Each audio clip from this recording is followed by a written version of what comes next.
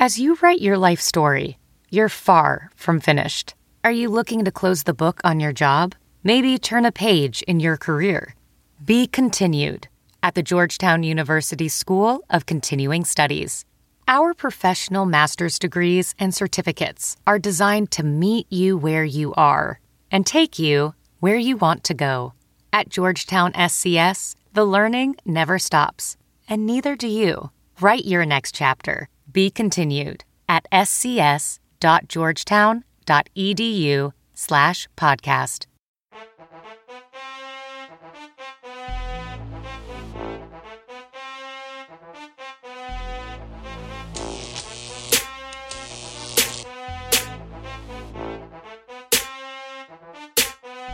Flip up. Then cookie roll a whole halftime. Hit him with a chopper, breathe a last time. Flatline. Beat the block down when I turn up the Alpine. Smoke a 3-5, sell a halftime at halftime. It's halftime. Halftime. Switch. Keep a little still by my belt line. Effing leave you with an outline. And you'll only see me at halftime. Welcome to the Get In Podcast, presented by Fourth and Dude. Brought to you by EagleInsider.com and Armchair Media. Season 4, Notre Dame Week. Good teams know how to win ugly, and that's exactly what the Eags did on Saturday, squeaking by Syracuse by a score of 16-13. BC improves to 5-3 on the year, avoids an embarrassing loss to one of the worst teams in college football history, and gives Coach Half plenty of mistakes to correct in practice this week.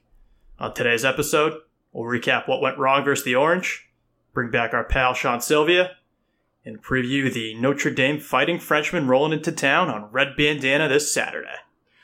Matt, this strange year that has been the 2020 football season continues to roll on. On the whole, I don't know about you, but I'd say I'm having an awesome time so far. I don't know your thoughts just through the first 6 or 7 games. Yeah, I'll tell you what, Matt. It's, again, we talked about this at the outset. Yeah, this should be, on paper, a 3-win team, right? The fact that we're 5-3, we need to be very, very happy with that, especially when you consider how many wins are left on the board. You talk about UNC, you talk about could have been against Clemson. Virginia Tech will write off as a loss, but these guys are in the hunt to be even much better than 5-3. So I think we have to be thrilled with it. And let's see if we can get to 7. I think that's a good goal. Yeah, I mean, again, I think with that, Saturday was on the opposite side, just insanely boring and not fun. And, we'll talk Clemson a bit later. I think that took about 10 years off my life. But in a weird way, that's kind of where the fun is that, A, we're in all of these games. And then B, the games that we should win by 100 end up being very close games. Texas State, the same exact thing. So it's every Saturday is at least an event. And I think that's kind of all you can ask out of the Hafley era. 2020 is just weird. It just kind of is what it is. It's an optimistic way of looking at I guess. Us playing down to our opponents. Yep. Like it really is something to behold, how we play up and down to our opponents. We're so volatile based on the opponent. Texas State's a great example. Syracuse, great example. Even the first half at Duke, right? I mean, that's an awful team. But then you look at the other side, and it's Clemson, right? And it's what we will do this weekend. And I don't know, man. It does keep us entertained, but it's taking years off our life as well. Now, Matt, you would think that 7 games into the season, is it 6? I keep saying, is it 6 or 7? We're 7 games in. Yeah, it's 8 now. Oh, it's 8. Are we on? Yeah, you know what? You're absolutely right. We're 5-3. Yep. Pretty sure. Hands up, it's not 6. So you would think, Matt, that 8 games into the season, we would now have a better feel for this, and our gambling record would be better in games that BC plays in. But there is a very clear correlation between when we play good teams, we win our bets. We play bad teams, we lose our bets badly. With that said, Matt, football season, as we know, is in full swing at this point. All the teams are starting their stuff, including BC, when we play good opponents. You might not be at a game this year if you're a BC fan, but you can still be in on all the action at BetOnline. BetOnline is going the extra mile to make sure you can get in on everything imaginable this season, from game spreads and totals to team, player, and coaching props. BetOnline gives you more options to wager than any place online. Head to BetOnline today and use promo code ARMCHAIR to take advantage of all the great sign-up bonuses. BetOnline, your online sportsbook expert. Matt, I think that you and I had talked before Saturday. We found an adjusted line for BC minus, 25 at like plus 300? 23.5. Yeah, I thought we were going to put our generations of Fourth and Dude offspring through college with that bet, and it turns out that's not the case. What happened on Saturday? Yeah, I'll tell you what. Before we get to the game, Matt, I do just want to say I like the delayed ad read. It sort of reminds me of, how in The Town, where they roll the credits, but they, first they do the whole bank robbery scene, exactly. and then Claire walks to the water, and like then they roll the credits, and it's really cool. So that's kind of how you just did that ad read. So that was cool. I appreciate that. Is The Town the only movie you've seen? It feels like that's kind of your point of reference when we talk film here. The Town just comes up. Yeah, it's one of those movies that's just it's a generational film, and it's a big part of my everyday life. Shout out to Chucky Town. Shout out to Affleck. And just shout out to everything, because it's honestly the fact that didn't win an Oscar, and we'll save that for another episode, but like it's an abomination. The Town, best movie of all time. That's all I have to say about that. Matt, I have no notes on the game. Okay. I didn't watch the game. Typically, I did watch the game. Let me start there. I watched the game. I did not rewatch the game. Typically, I do a rewatch and I'll take notes. I could not bring myself to rewatch that performance. I just refused. Once was more than enough. I never want to think about that again. But like we just said, good teams find a way to lose or find a way to win when the going gets tough, and they bring their C- game. They find a way to pull out a victory, and I think that's the takeaway. But certainly a lot to work on, and certainly a result, as you just said, that I don't think we saw coming into Saturday against a really, really terrible Syracuse team that's pretty much given up on the season at this point. Yeah, it was honestly insanely confusing. I mean, there is no metric where we should frankly even be on the same field as these guys. Now, that said, I think we've talked about before, and we'll get into it when we talk Notre Dame in a bit, but I do think there is a huge element of a Clemson hangover. And when you play a number one team as close as we did, I mean, I'm sure that game took a ton out of these guys physically, mentally, emotionally, what have you. And also I think you're, maybe not as sharp on game prep, I would imagine, after, a performance like that where they were really pushed to the wire. Maybe you get, Monday off or something like that. I don't know how that all works, but I do think there's a huge element there that, frankly, no one was really considering going into this game, I don't think. And I think we thought that and we ended up being correct that with the talent we'd still find a way to win. But in hindsight, it's not all that shocking that a game sandwich between Clemson and Notre Dame ended up being a complete, zombie walkthrough out of our team. Yeah, and we should have seen that coming, and there are advanced stats out there that I think it was David Hale, one of those guys, that basically quantified the Clemson hangover and said, you're more likely to put up X number of points as your control group compared to after you play Clemson. It's like a 15-point difference. So it's a real thing, and hopefully we'll get to Notre Dame, but hopefully we're a benefactor of that. Of course, it might be a little bit different. So they're riding the high from the W, so it might be a little bit different, but I think it's a real thing. It's so hard to get geared up for a big opponent, and then have to switch and have to play a team that you talk about Syracuse, like we were saying, they stunk to begin with. What are they? 1-7, 1-8. 1-6 going in, right? They lost their only good players. They didn't have many good players to begin with, but they lost DeVito, their quarterback. They lost their good Cisco, their good D-back. Those guys either opted out or they're injured. Who knows? And the team quit like 4 weeks ago. They've given up 38-plus points each of their last 4 games coming into that game. And so obviously it starts with the offense. The fact that we only put up 16 points, this is now 6 straight quarters where our offense has looked pretty awful when you go back to the second half of Clemson where they put up the goose egg. Let's start with the positives, though. The O-line looked really, really good for really the first time in a while. There were wide open holes, and this is my half full, is how the O-line played. Wide open holes in the run game, 0 sacks allowed, only 3 tackles for loss allowed. It's really the elite offensive line that we were hoping to see all season. David Bailey took full advantage. He loves playing in that dome. He was running, getting solid yards after contact. And, the run game that I keep saying week after week after week has to show up eventually. Granted it's Syracuse, but they finally started to show up. And maybe that's who we are. Maybe we can dominate. We're playing lesser opponents like Syracuse, and they played well against Georgia Tech. It's going to be a whole different ball game trying to do it against Notre Dame's elite front seven, though. So that's the good news. Is they certainly looked better than they have in a while from the run game standpoint. The pass game, and we should probably talk about this because I don't know what other way to explain it other than I think Jerko is maybe concussed. I think he's banged up. He got hurt, in the Clemson game at some point because he hasn't been himself. It's simple as that. Yeah, it was since that late hit. I think it was in the fourth quarter, but it might have been in the third where he just got absolutely sandwiched on I think it was a scramble. He was about 5 yards past the line of scrimmage and fell hard on his non-prone when Denny shoulder. Came in. Yep, exactly. When Denny came in with like 7 minutes to go in the fourth. Exactly. Yeah. So I mean, I agree. And then we saw even later in the game, he did look a little bit off in Clemson. I think you texted it to me. He looked a lot like Henry Rowengarter after the arm gets fixed, where he's just kind of blacking out and just throwing the ball as hard as he can. And again, the guy can throw it an absolute mile. So to me, it does not in any way seem like an issue with his throwing arm. And which makes sense because the hit, I guess, was he landed on his not throwing arm. But that obviously will still throw off the balance of a quarterback, or it's something between the ears, which you'd like to think in 2020 would not be the case because, I do think at a school like BC, especially, concussions are something that would be taken very seriously. So I want to be clear that I do not think that he is concussed, but I do think that there is some lingering pain there. It's a fair point. I guess we shouldn't say that. We shouldn't speculate that, but it seems to be something's off. Something's off. Perception thing. Right. Something is off. Yeah, I don't think there's any question. And again, by the way, but he's still slinging it around though. So that's why I don't think it's like an arm injury. That throw to Zay was on a dime. Yeah. That was an absolute rope. So I don't think that he's concussed. I mean, he's throwing it a mile, but he's overthrowing receivers, by 50 yards. It's crazy. By the way, it could be honestly as simple as just a bad day. And I think we shouldn't look past that. I mean, think about, again, you're an athlete. I'm sure you've had days where your three is not dropping as often as it normally does. Not often. Yeah. I'm usually pretty wet. Sure, but every now and then you have your morning, and I don't think it's a concussion or an injury. It's just, you're off. Maybe you woke up on the wrong side of the bed. So, I think that we should certainly hope. And by the way, of all people looking ahead to this week, I mean, he's obviously at the top of that list. This game has been circled on his calendar literally for, I guess not years because he only transferred recently, but months at this point. So if there was a game for him to just be a little out of it, a little funk, maybe he didn't sleep all the night before, whatever, I think it was this one. And I'm not ultimately that worried about it, but we have said for a million times our offense is Phil at this point. So we need him to be 100% to have any shot, any shot on Saturday or, really much success the rest of the way.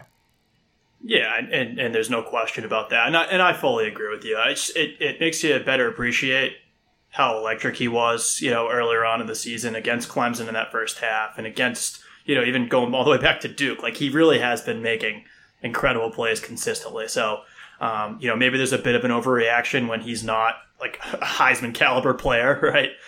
Because some of those throws that he made, earlier on in the season were, absolutely elite. So maybe he's coming back down to earth a little bit and playing at that high level isn't sustainable.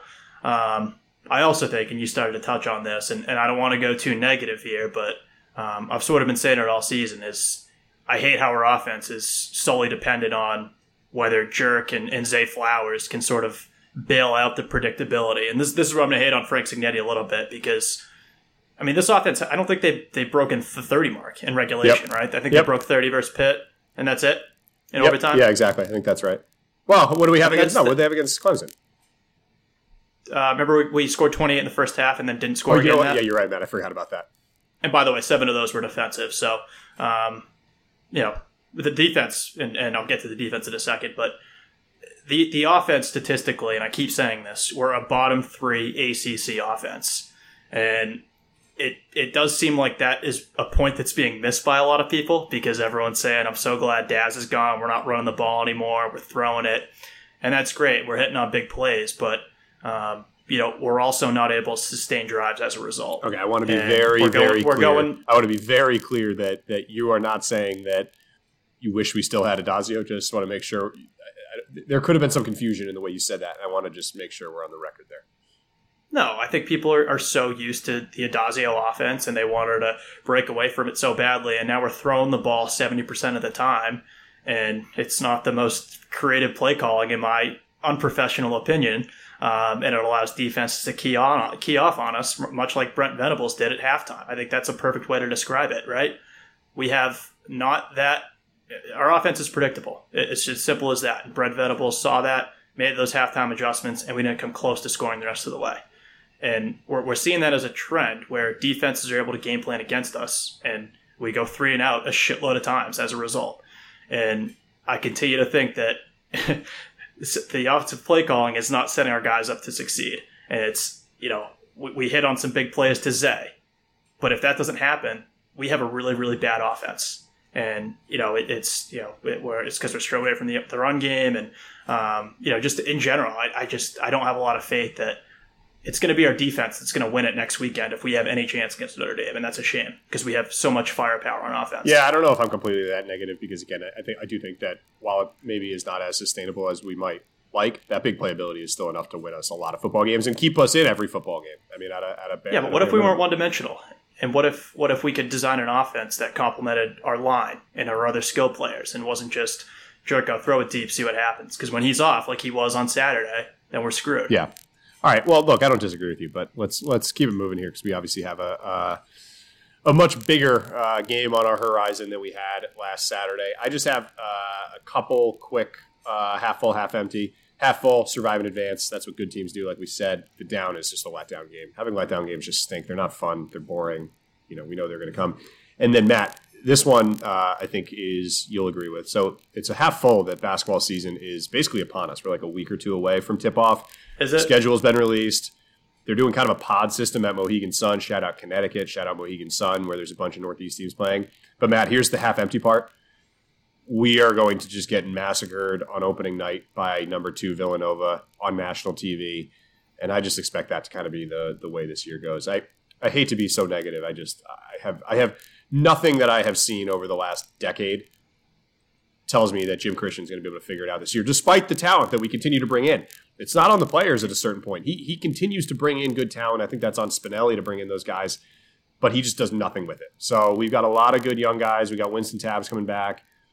So, another coach, I think this could be a good team, and maybe they will win in spite of Jim Christian, but I do not see a super positive year coming on the hardwood. Hey, listen, I think it's a great silver lining that we're finally going to schedule some tough non-conference opponents. And this way, we'll lose to Villanova and Missouri, who I think we just scheduled, instead of losing to Sacred Heart and Nicholls State. So, it's a nice change of pace. We'll actually lose to some, we'll have some good losses, right, I guess, as opposed to embarrassing losses. Our record will probably be around the same. I just think it's funny how every year, and you look at the message boards, and it's right on schedule around October, people start saying, hey, we got 1 or 2 good players on this team. This could be a tournament team if everything falls correctly. And I think back of the days where I was that optimistic, and I actually thought that there was a chance of that happening. And it kind of warms my heart a little bit.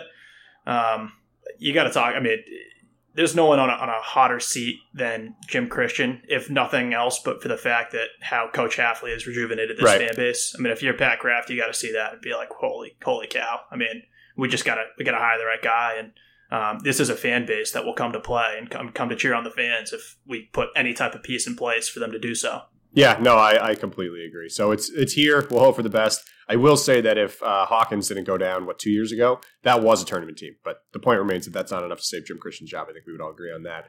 Matt, do you want to quickly give your due to the week? I'll give mine, and then we'll give our old buddy Sean a call and talk through Clemson and Notre Dame.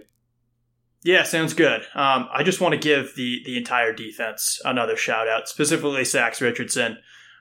He held that game together. He had a couple sacks. He had 10 plus tackles again. I think he still leads the nation. Pretty sure he leads the nation in solo tackles.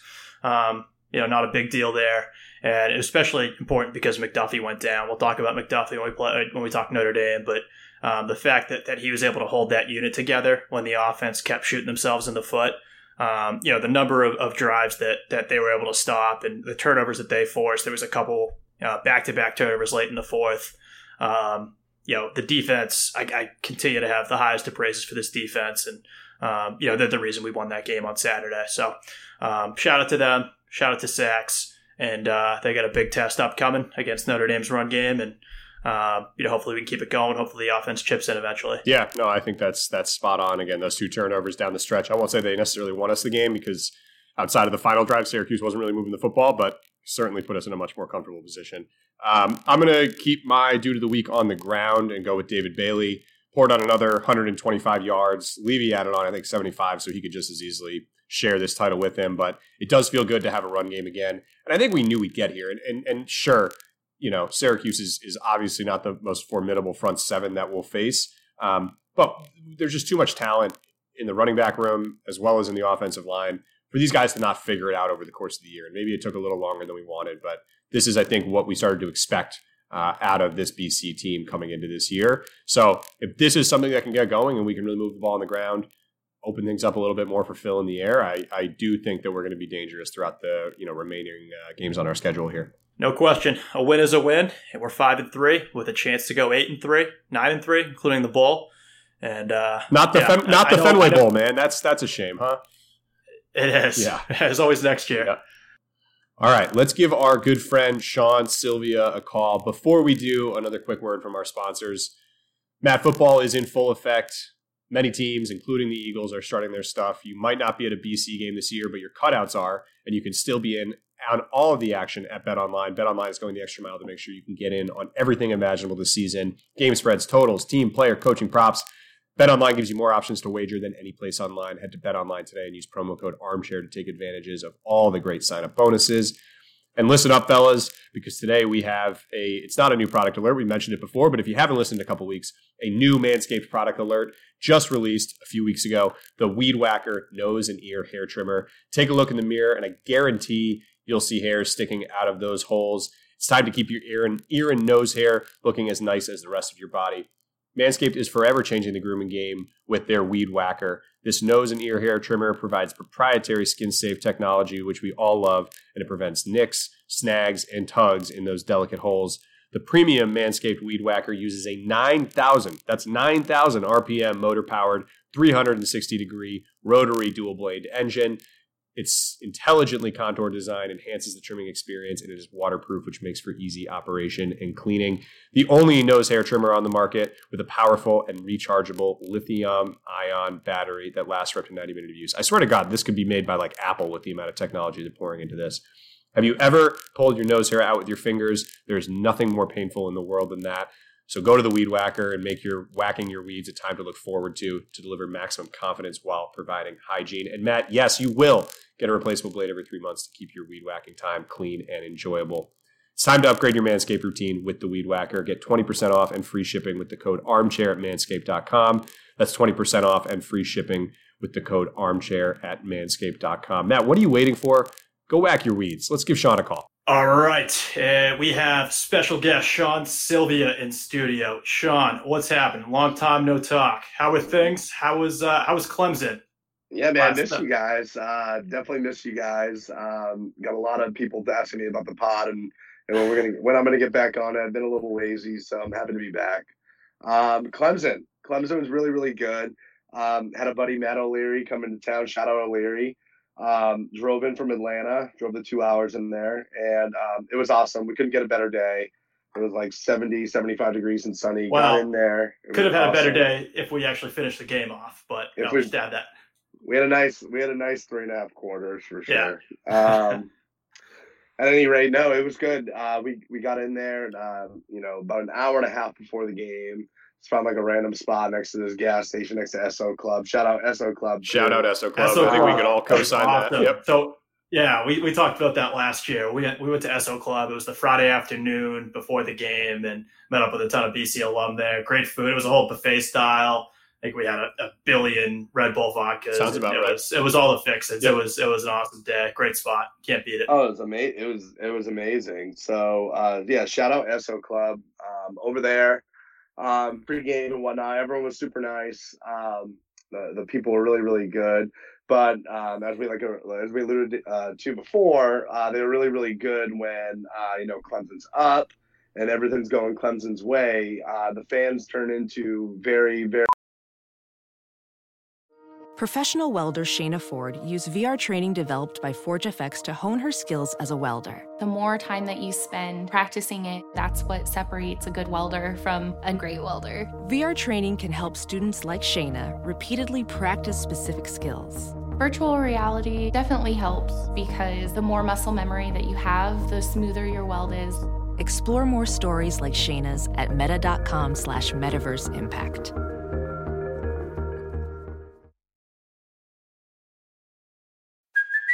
Hey, it's Kaylee Cuoco for Priceline. Ready to go to your happy place for a happy price? Well, why didn't you say so? Just download the Priceline app right now and save up to 60% on hotels. So whether it's Cousin Kevin's Kazoo Concert in Kansas City, go Kevin, or Becky's Bachelorette Bash in Bermuda, you never have to miss a trip ever again. So download the Priceline app today. Your savings are waiting.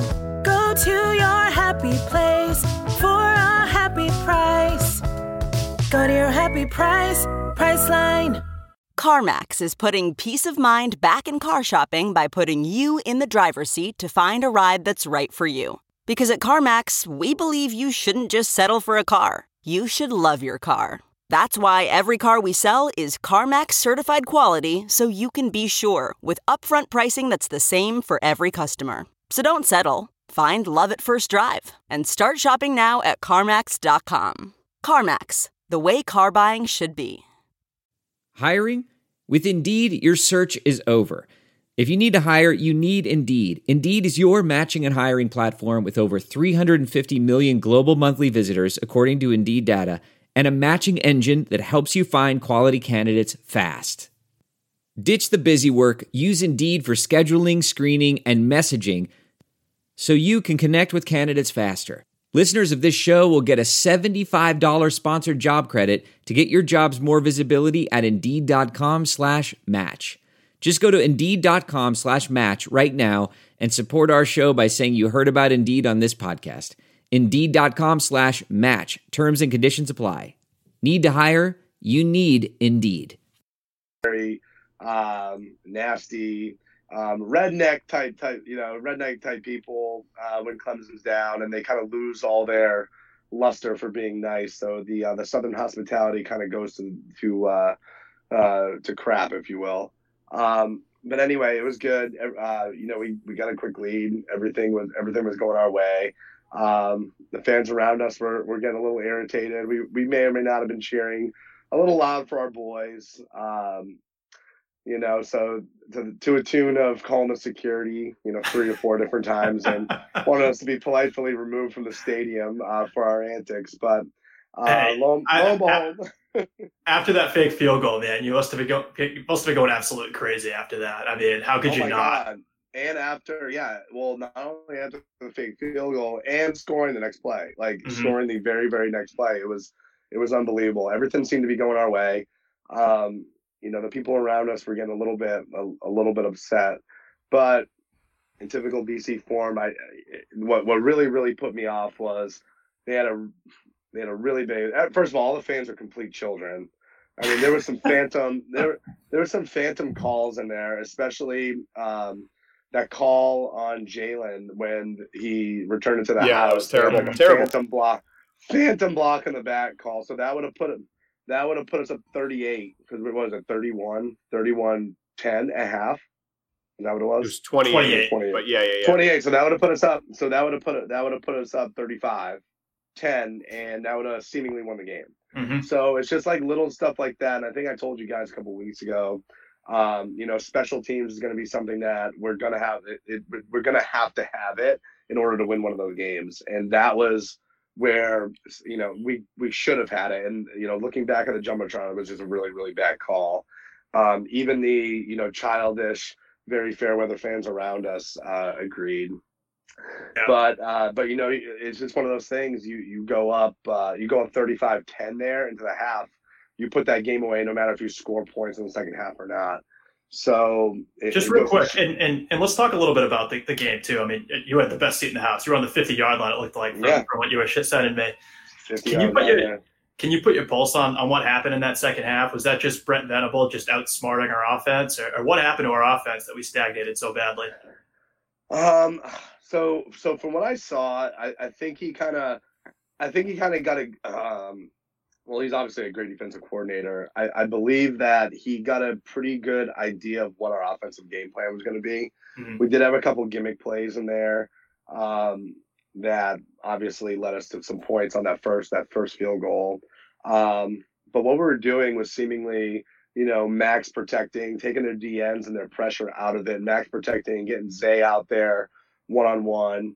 Their linebackers weren't really sinking very well. So we're getting people, up underneath on some crossers, or we're getting them deep, deep over type things with Zay. I was really upset that we couldn't really get Hunter involved as much as I would have liked. It just seemed like they kind of took him out of the game, which put a lot of pressure on those really, really slow developing max protect 2-man routes. Yeah. Obviously, we ran the ball a little bit more effectively, but it's still something that's not threatening enough to, have anyone bite on. So, I mean, we have to run the ball a lot more effectively offensively to go ahead and get those routes where we want them. I love our combinations because we're not just max. I mean, we're not just max protect. We do go in a lot of 4-wide sets and stuff. What's really, really disheartening is what we've kind of prided ourselves is in our run game and being able to like really grind teams down. And that would have been a game to do it. We had a big, we have a big lead, and to really go ahead and take the air out of the ball would have been massive in that game. We've seen so many times where, and hate to even say the word adagio, but when we had a run-heavy offense, the way that it can just absolutely brutalize an opponent and stay in these long drives, like in the Pitt game last year with AJ comes to mind, right, where you can put together these 7 or 8 minute drives, 15-play drives where you can just completely put the opponent out of contention. And if we had one of those drives on, against Clemson a couple weeks ago, that might have been the difference. It definitely would have. So, I mean, it's a catch-22. Yes, we had 30, we ended up scoring, a good amount of points. But at the end of the day, when you need to sustain those drives, when you need to really wind down and really grind down a defense, especially like that, which you get a couple of turnovers, you get a couple of picks, you get a couple of big offensive quick drives in the back of the field. If you get a couple of, sacks, that's the type of defense that just feeds off of that. And if you can't just go ahead and hit them in the mouth and go right at them, then they're gonna go ahead on 3rd and longs like they did to Jerko. I mean, we get in 3rd and long and 2nd and long like we were at that point in the game. You just saw those DMs getting in wide nines and just having their way with our O-line. I mean, I think for the most part they did okay, but we still have to improve in that area, which I'm kind of at a loss. I don't know if it's a communication thing. I don't know if it's a scheme thing. I don't know if it's just people in the wrong place thing. It's something that by now should be fixed or should be gelling, especially with a unit that's been together for so long, versus it just looks like sometimes they're a little bit lost. And I mean, one-on-one, they're talented enough to be okay, but we pretty much had all of our big chunk plays where we had a little bit of help from, whether it was a chip from a running back, whether it was having Hunter stay in or one of the tight ends staying in, Max protecting, getting Zay out there. Even Jalen had a decent game, like getting in space, running after the catch and stuff. Excuse me. But it's just one of those things where in that point in time, you have a lead like that, you have to pound the ball. Right. You don't have to throw on first down all the time, but it's to a point where maybe throw like a quick hitter funnel screen or something like that, getting 2nd and 7, 2nd and 6, and then run some type of, we were trying to run, there were some plays, and I remember one specifically. I know I had a couple triple Tito sodas before, but I do remember a couple of drives in the second half that we were trying to run these like pro style, like outside stretch zone plays to the field, which means like the boundaries to the short side of the field. So at the near hash, they were trying to run these stretch zone plays to the wide side of the field, which with a defense and with that much speed and that that much they just rally so quickly to the ball. We just could not get an edge. First of all, our running backs are very, very talented, but we're just not fast enough to get and steal that edge off for him to get around it. Right. So they were just eating that up. They were just eating that up completely. We're a power run game, like gut zone. We need to have these hitters that are just the runs that we did do well with those traps, those quick outside, like those outside zones to the boundary where there's minimal space over there that we can kind of play in a phone booth. Mm-hmm. Versus, we struggle in space, and it's not a big deal. You just need to kind of recognize you need to be self-aware and recognize where you're good and not good. And we just having those stretch runs, like having those stretch run plays to the field. It's great if you have someone with a lot of wiggle and stuff, but our guys are such ground and pound that they're put the foot in the ground and go. So those outside zones just weren't. It was really frustrating to me seeing that and just getting these these tremendous losses on a second and manageable, that it kind of put us in a bind. So if we had those, I think if our play calling could have been a little bit more north-south, and we needed to do a better job with clock management, knowing where we were. Yeah. And we just talked about this too, right? The play calling to me it's too predictable, and it's not complimentary enough of the skill sets that we have. We know that we have this O-line. We know we have these bowling ball running backs. And I'm a broken record at this point, so I'll stop talking about it, Matt. But, it just seems like if the offense has all the talent in the world and at times we're getting out-coached, it seems like we're too predictable. We're too one-dimensional. And I wouldn't go and say there's no coach. I would just like to see a little bit. Use a pro style that would be more of like a Baltimore Ravens pro style. I know we don't have that type of quarterback, but like take that type of take Hunter and motion him and get him off the line and maybe even get him in like a fullback type set. So like motion him back into like a strong or I type thing and just get an ISO going. Get something that's going to be, or just like a split zone going where like our lineman can climb our lineman, our guard, for instance, can climb to a linebacker where in that 3 technique is just cut off by Hunter. So we can just it's a good angle for Hunter to go again and get kill shot. And we get up north and south and we get big on big with one of our guards on a linebacker coming right up. So there's different ways to get them involved in the run game. I just think like our run game, our pass game is amazing. I think our pass game, our route concepts are awesome. Our run game is real vanilla, and our blocking schemes up front are just real vanilla. And we're not taking advantage of angles. And I hate to say it, but Adagio is really, really good with angles and different blocking schemes that could complement less talented linemen. But we have the talented linemen now.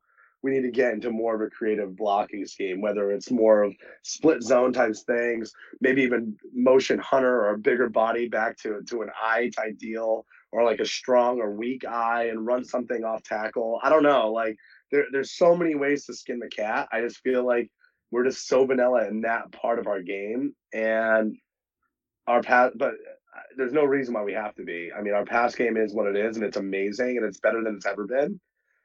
But we just can't. When we get these leads, we're getting these shootouts, and that's just not. We have been able to do it, but that's just not the way we're going to win games. BC's never won games that way. So what about the angle? And this will segue into Notre Dame nicely. Is there, credence to the fact that, all right, these guys just played in, an absolute dogfight against the number 1 team in the country on national TV. Everyone was talking about it all week. And is there an element that sticks with these players from almost a fearlessness perspective that now we have essentially the same thing coming up this Saturday against Notre Dame? These guys aren't afraid anymore. They were there. Yeah, they didn't finish the job, but now they're ready to go and again, ready to do it all over again. Absolutely. So I was just going to get into that. We essentially, at no point in the game did Notre Dame have a 28-10 lead on Clemson, and we did. So if I was halfway, if I'm in that locker room, I'd be like, boys, like, first of all, we're at home. We're not away. We don't. First of all, there's going to be no fans there. We're not going to have to deal with the fans. It wasn't that loud, but it was still, some fan noise that they're not used to. Whether it was 20,000 people or, 80,000 people, they're still not used to fans. So even just having that little bit of a change up is going to help them tremendously. It's not, they've already been on that stage at the most viewership of any football game on that weekend. All eyes were on that game. They showed up and they literally kicked them in the teeth for 2.5 quarters. Now, we held on from that. I'm not going to give them 3 or even more than that, because we were just kind of holding on to like, okay, like let's run the clock out versus like, no, we got to score again, or we got to get a big stop. There just wasn't enough stops at the end. But these guys have been in this situation before. I believe Notre Dame has a really, really talented defense, but the offense is not even as close to as talented, even with Uiagalelei or whatever. That guy's a 5-star, he's a 5-star quarterback. He's going to be the first overall pick when he comes in 2 or 3 years. So, he'd be starting for 125 other teams if Trevor Lawrence wasn't the quarterback.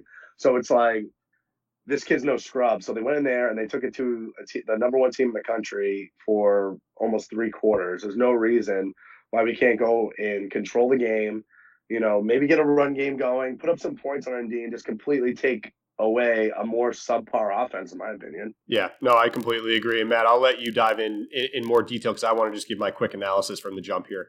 Here's kind of my thoughts, my keys to the game. Number 1, first key, it's the red bandana game. As Sean can attest to, we don't lose in the red bandana game. Also, this is the first time we've actually worn, full red bandana uniforms. So that's key number 1, is just do that. Key number 2, Matt. Notre Dame is absolutely credit to where it's due. They're much better than I anticipated throughout the year. I think we've been on them being frauds all year long, and they actually did show up and prove to be a good football team. So I did not see that coming. That said, Ian Book looks like, just strictly on looks alone, the single biggest douchebag in the history of college football. Like I was just watching on Saturday night, infuriated at this person, and then you saw after the fact his Instagram after Jerko left and all that, all the shade that he was throwing. And then Matt, key number 3, Brian Kelly's midweek trash talk to Jerko. Mm-hmm. This is a game that Phil has had circled on his calendar since the day he got his transfer papers to BC. And what you're seeing is just continuing to pour gas on the fire. And I don't know. I just feel like this is one of these all-time, again, national TV, 3:30, red bandana, Notre Dame number 2 in the country. It just feels like a game that we have to win. Yeah, no question. You brought up a lot of good points. I do want to do an investigation into Brian Kelly. He's obviously terrified of this game, to the fact that, and maybe there's a little bit of a conspiracy theory, but I think he pretty much told the fans to go ahead and storm the field in hopes that they would get COVID. Right. In hopes that there would be a COVID event and this game would get canceled. Brian Kelly wants nothing to do with this game. There's so many elements. We talked. Everyone's been talking all week about the history. 1993. Last time Notre Dame beat the number 1 team in the country, David Gordon, the field goal kick happened. Right. Everyone's drawn a lot of parallels to this year. Same thing. Right. You have the Jerko story. You have the red bandana. And Sean, why don't you talk a little bit about the red bandana? Obviously, you were part of that USC team that I think it was the inaugural game, right? Can you just talk a little bit about what the red bandana means and what happened inside that locker room, how amped up you guys get for it, and all that? No, the red bandana game, it's a very emotional game. We actually did it more towards September 11th. I want to say, I believe. At any rate, it was it's a very, very emotional game. The entire week, you're looking at videos of Wells Crowther and everything he did. You're preparing. It's usually a big game, nationally televised game. You're getting the new unis in there. There's a lot of emotion going into this, especially having Wells's parents come into the locker room. I believe they're going to be there. I know they've been there every year, but Mrs. Crowther, I believe. I think she had a message on. I don't know if with COVID what's going to happen, but Mrs. Crowther had a nice video on Twitter. Yeah. So just that whole week, it's setting up for. Because USC, I believe. They were a top 10 team in the country coming in. It's setting the stage for the same thing. USC was coming in here. We just wanted to beat them in the worst way and just put on an absolute show. And it's one of those things where you just get a little extra this game. There's a feeling that I can't even describe. In that locker room before, just hyper focus. All practice week is hyper focus. Everyone is kind of pulling from the same route. Everyone is just on, if you have focus for Clemson game, they're going to be extra focused for this game. But with Wells's parents coming in and just all the things you saw on his selflessness and, what he meant to, all those people that he saved, how he represented the school, how we want to represent the school, and kind of honoring him in this game, you just get a little extra. So you have to kind of reel it in because you can kind of essentially, go over and, you can really wipe yourself out and really punch yourself out at first if you don't kind of reel it in and keep your emotions intact. But I know it's a little different because they're not going to have fans and stuff, but I just remember the fireworks going off and everyone with the red bandanas. It was unbelievable. But yeah, so it was, I'm getting a little emotional right now. But no, these kids, they know it's on the line. They know that there's going to be a little bit extra. And, what better way to honor him is to go beat Notre Dame at home, No question. And we've seen so many times, something special happens on the field a lot of times. And, start with USC, but you talk about the Miami game a couple of years ago, Florida State a couple of years ago. These guys bring their A game on red bandana night. So anything can happen. Absolutely. And Hafley, this is a kitchen sink game. So this is everything in your playbook, everything that you can come up with. They're going to throw the kitchen sink. There's no hiding any plays or, we can't show them this because we have this person down the line. No, this is our essentially our last big big game. Like, we don't care who sees what, who sees whatever we're doing. This is going to be a kitchen sink. I believe we're going to blitz the hell out of them. I believe we're going to throw a bunch of gadget plays in there. There's going to be some big plays in there. I think the kids are going to be fired up. I think 13.5 is a steal, boys. Yeah, we've lost a lot of money on taking BC. Well, so we talked about this earlier. We win every game when we play a better team. Like when we're underdogs, we've won every bet we make. The problem is when we're favored, we buy the lineup like 20 points and we get absolutely destroyed. So that's neither here nor there. Matt, I would love to get some of your analysis. I know that you've put a lot of time in watching film on these guys, like hate watching. You're torturing yourself watching this Notre Dame film, but I would love to hear what you've taken away so far. Yeah, I think you hit the nail on the head when you said, unfortunately, these guys are kind of the real deal. And everyone saw, against that very good Clemson team, it doesn't matter that Lawrence was out, right? DJU is pretty solid. And I know they were banged up defensively, right? But, Notre Dame just beats you in the trenches. And that's really, really how they do it. I mean, they have probably the best offensive line in the country. But it's not just their O-line. It's also their tight ends. They have a mini Gronk that absolutely destroys people. That running back, who's one of the best running backs in the country, he's great in pass protection as well. He's the total package. They're pretty much like a much better Virginia Tech, and I hate to say that, but they're a much better Virginia Tech, and Virginia Tech beat us by $1 billion. So, that's my concern. I think our offense, we really have to figure out something in the passing game because they have one of the best rush defenses in the country as well. They held ETN to just 28 yards. It's going to be interesting to see what type of blitzes that Kelly draws up because obviously he knows Jerko's tendencies from the last couple of years of practice. So they kind of have an inside scoop on potentially how to beat him. Not that he's got on the field all that much, but I do think we might have some insight on the back end on maybe Jerko has some of Kelly's tendencies, right, and Tommy Rees tendencies if that's even a thing. And then on the other side of the ball, I mean, it's the same thing. I mean, their offensive line is elite, and they run at will on teams. And I think it was the first play of the game against Notre Dame where they took it 80 yards to the house, right? So, it's really going to have to be the Jerko show. On the other side of the ball, our front seven is going to have to play the game of their lives. We need Isaiah McDuffie. There's no question about that. And we have to learn from our mistakes against Virginia Tech, and like Sean was saying, in these upsets, you got to win the turnover battle. Something's got to happen on special teams, and you need a little bit of luck. So that's my analysis. We have a lot of things going for us, but this is one of those few times where I'll say Notre Dame doesn't deserve to be, necessarily a top 5 team, but they're at least a top 10 team. And I actually believe the hype with them this year, even with that asshole Ian Book. Yeah, it's really a shame, and I'm kind of with you in my concern column. We've never been great against running teams this year.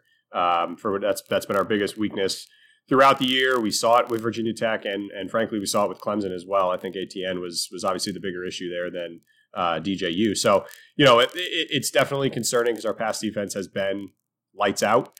I would say for with few exceptions.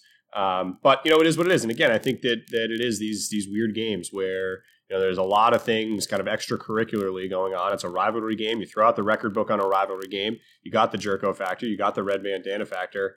I don't know. It just feels like one of these kind of wonky throw everything at him games. Like Sean said, kitchen sink.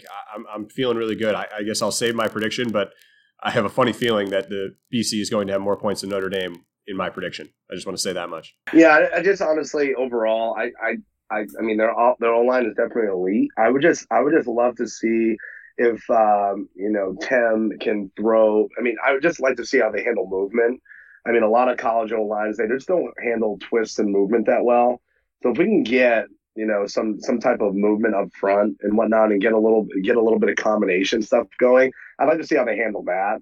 Maybe just throw a monkey wrench into a couple of the zone block, not the zone blocking, a couple of zone blitzes that we had that were very successful against Clemson. I would like to see just a couple of more movement on the D line. I would like to just see like more, just more flat step, just more combinations with some delayed loopers and stuff like that. I don't see enough of that. Yeah. I don't really see any of that. I just wish we could have this more of like, maybe some delayed blitzes, just adding on from the linebackers and stuff. Just, because, send 4 and then just have kind of one hanging out, and then just seeing where the center sets or whatever, just send, McDuffie or Max in there just to add on. We just got to gamble this game big time. We have to gamble. But yeah, they do a good job on the defensive side of the ball for sure. We're gonna have to figure out if we can man up and at least get some sort of running game, some deceptive running game going, get them up the field on some draws or something, to kind of neutralize that, because they get a lot of push with 4 guys, a lot of push with 3 guys. They get a lot of push with 3. So when you have that kind of push with 3 guys, you're gonna have to neutralize it, and then run up the field some way to do some draw game, do some screen game, get some funnel screens to Jalen or Zay. Got to get Hunter more involved. He wasn't involved a lot. I mean, he's been quiet lately. Got to get him. I mean, even something like a tight end screen, like looping, letting those guys go through and just throwing a little tight end screen there. Doing kind of get him like Kelsey involved there. Just try to get him like Travis Kelsey's involved with the Chiefs. Got to have him involved, because we need him to win that game. Like, he's going to be the deciding factor to win this game, in my opinion. He's going to have to block well on the edge. We're going to have to steal that edge, get on the edge and run on those outside zones. Just get up there quickly and try to add on and get numbers.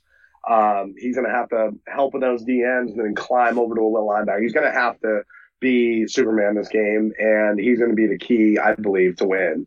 And then defensively, we're going to have to be staunch up front. It's going to be no 4 or 5 yards at a time. We're going to have to create negative plays, put them in 3rd and long, and let our DBs just hawk back there.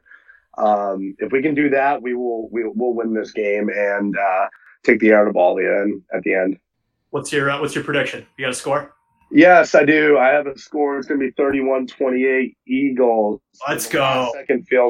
Last second field goal at 42 yards. Let's for the win. Go. I have it's a like simple 1993. So that's what I got. This score is going to look familiar. I know that recognize the 1993 score. I got Eagles 41, Notre Dame 39. Same thing. Walk-off field goal. Boomer 50-something yarder with the walk-off. We shut down their run game. That is the key. It's actually like using Brian Kelly, what he did with Travis Etienne. He said, I'm going to make DJU beat us. And to be fair, he did, but Notre Dame was able to score more points. I think we got to employ the same exact game plan. We have to make Ian Book beat us with his arm, because I don't think he can do that. So if we do that defensively, and Jericho has the game of his life, we have X factors in Zay and Hunter and Jalen, and the list goes on. CJ Lewis, right? We got enough weapons where we can be dangerous on offense. We got to get above 30. I'd like to see our offense get above 30 points, and now's the perfect time to do it. So 41-39, and Eagles shocked the world. Yeah, I swear to God we didn't coordinate this, but we're all shockingly in the and maybe that's unsurprising, because obviously we're not going to pick Notre Dame in this game.